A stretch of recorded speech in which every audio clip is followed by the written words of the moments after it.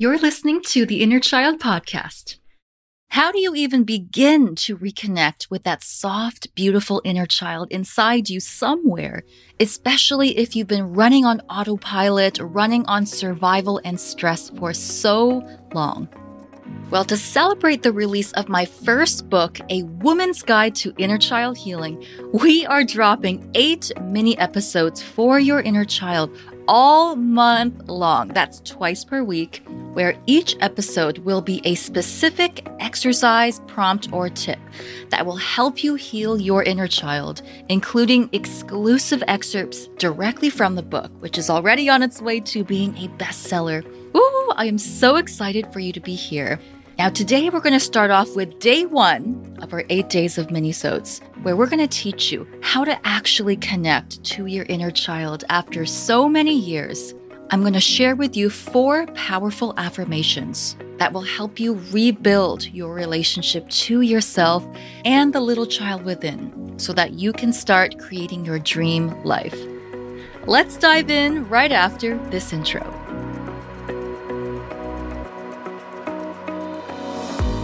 Hi, I'm Gloria Zhang, and after 10 years of struggling in toxic relationships, I attracted the love of my life by healing my inner child.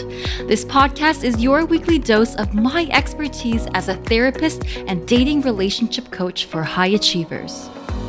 Learn tips to overcome low self-worth, emotional baggage, and childhood trauma so that you too can step into your power and attract the love you desire.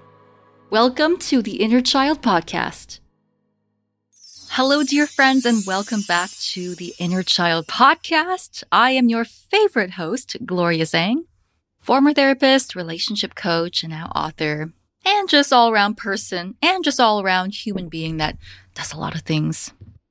Today is such an important episode because we're going to help you from the very beginning of how to start building that connection to your inner child so that you can start to feel like your real, authentic self. Now, some people are able to catch glimpses of their inner child when they're drunk or when they're having fun or little bursts of joy that come out. But then they have a hard time maintaining that sense of self. While there are other people I work with that are completely disconnected to their inner kid. They have no memories of their childhood. They're walking around feeling reactive all the time, living in survival, living in stress all the time. And so we're going to help you with that today by sharing some tips and also giving you 4 super powerful affirmations to start your journey. And like we said, the cause for celebration today is because my first book is coming out. And bestie, listen, it feels personal because I wrote this book with you in mind. This book is for every woman out there who didn't feel enough as a little girl, didn't get to be loved and seen the way that she needed to be loved and seen, but wants to heal that now. I poured my heart and soul into this book. It's my life's work. And pre-orders are now open for A Woman's Guide to Inner Child Healing, which releases on November 28th. And right now is the best time and best price to get it. When you get this book in your hands, you'll get my revolutionary method that's going to help change the self-help world. You're going to get closure and move on from your past, reparent yourself, learn to deal with your inner critic, and finally become the best version of you. And I've carefully included over 50 powerful checklists, exercises, journal prompts, some which you'll hear today, that makes inner child healing super, super simple for you. You can do this book yourself or with a therapist. And if you like the podcast, you will love the book. And hey, if there are people in your life that you want to show how much you really care about them and their mental health, this book makes the perfect Christmas gift, stocking stuffer, birthday present, a very gentle nudge into the healing world. And for my fellow therapists and coaches, you absolutely need this book in your toolkit. You're going to find yourself lending it to clients all the time. So to pre-order your copy today, Go to Amazon for the best price and search for A Woman's Guide to Inner Child Healing, or you can click on the show notes link to find all the stores where the book is available. And as a thank you, I will actually be hosting a live launch party where I'm doing some live workshops and Q&As, giving away tons of gifts to everyone who purchased the books as a way to give back to you all. And it's going to be so much fun. But without further ado, let's dive into today's Inner Child minisode. Now, the first thing I want to say is oftentimes I find that people almost become a little bit impatient with reconnecting with themselves. And what really helps is to remember that relationships take time to develop, and it's the same thing for yourself. And at the beginning, it can feel very awkward, almost like meeting a cousin that you haven't seen in 20 years. Most likely, they're not going to be running into your arms, picking up exactly where you had left off. But a lot of us that have neglected or even mistreated ourselves for so many years, of course, your inner child is going to have a hard time trusting you right away. And it's going to take some time to really rebuild and rekindle that relationship with yourself. In fact, the more you try to force it and push it, the harder it gets. Because you have to imagine your inner child like a real child, right? So when you were a little kid and someone was forcing their way to try to have a relationship with you, of course you're going to feel shut down. Of course you're going to feel suspicious. I want to share an excerpt from the book where I describe this very well. The inner child is the young you that existed when you took your first breath in this life. It's the 2-year-old version of you who used to stare wondrously at the season's first snowfall and skipped over all the cracks on the sidewalk without a care. And though you are no longer a child in physical form, this aspect of you remains a part of you forever. Your shoe size just got a little bit bigger. Almost every adult problem you have now has its roots from way back when you were little. Now, when it comes to meeting your inner child, some folks are met with an overjoyed child who is running over, ecstatic to see them. But for others, the inner child is avoidant, silent, anxiously hiding in the corner. As the parent to your own inner kid, you have the opportunity to respond to them the right way this time, to be as loving, patient, and kind as you would be with a real child. For example, are you becoming impatient and pushing your inner child the same way that the other adults did? Are you judging and misunderstanding them? Are you being critical of them? End quote right there. So, back to the podcast again.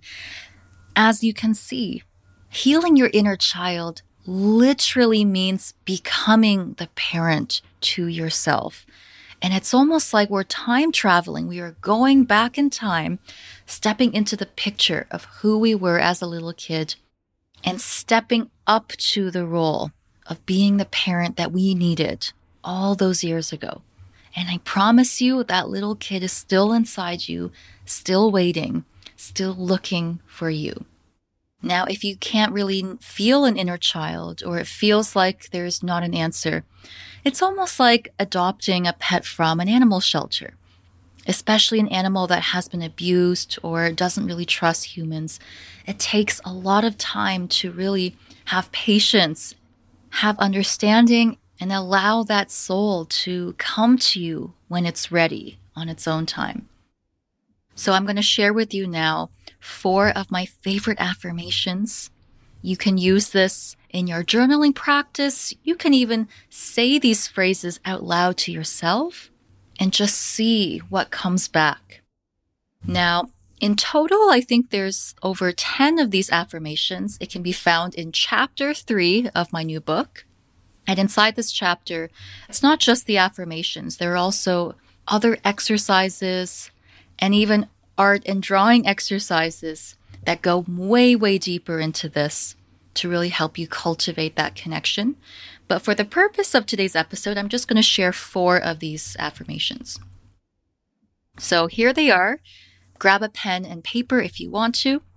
The first affirmation is, I found you now and I'm never leaving you alone again.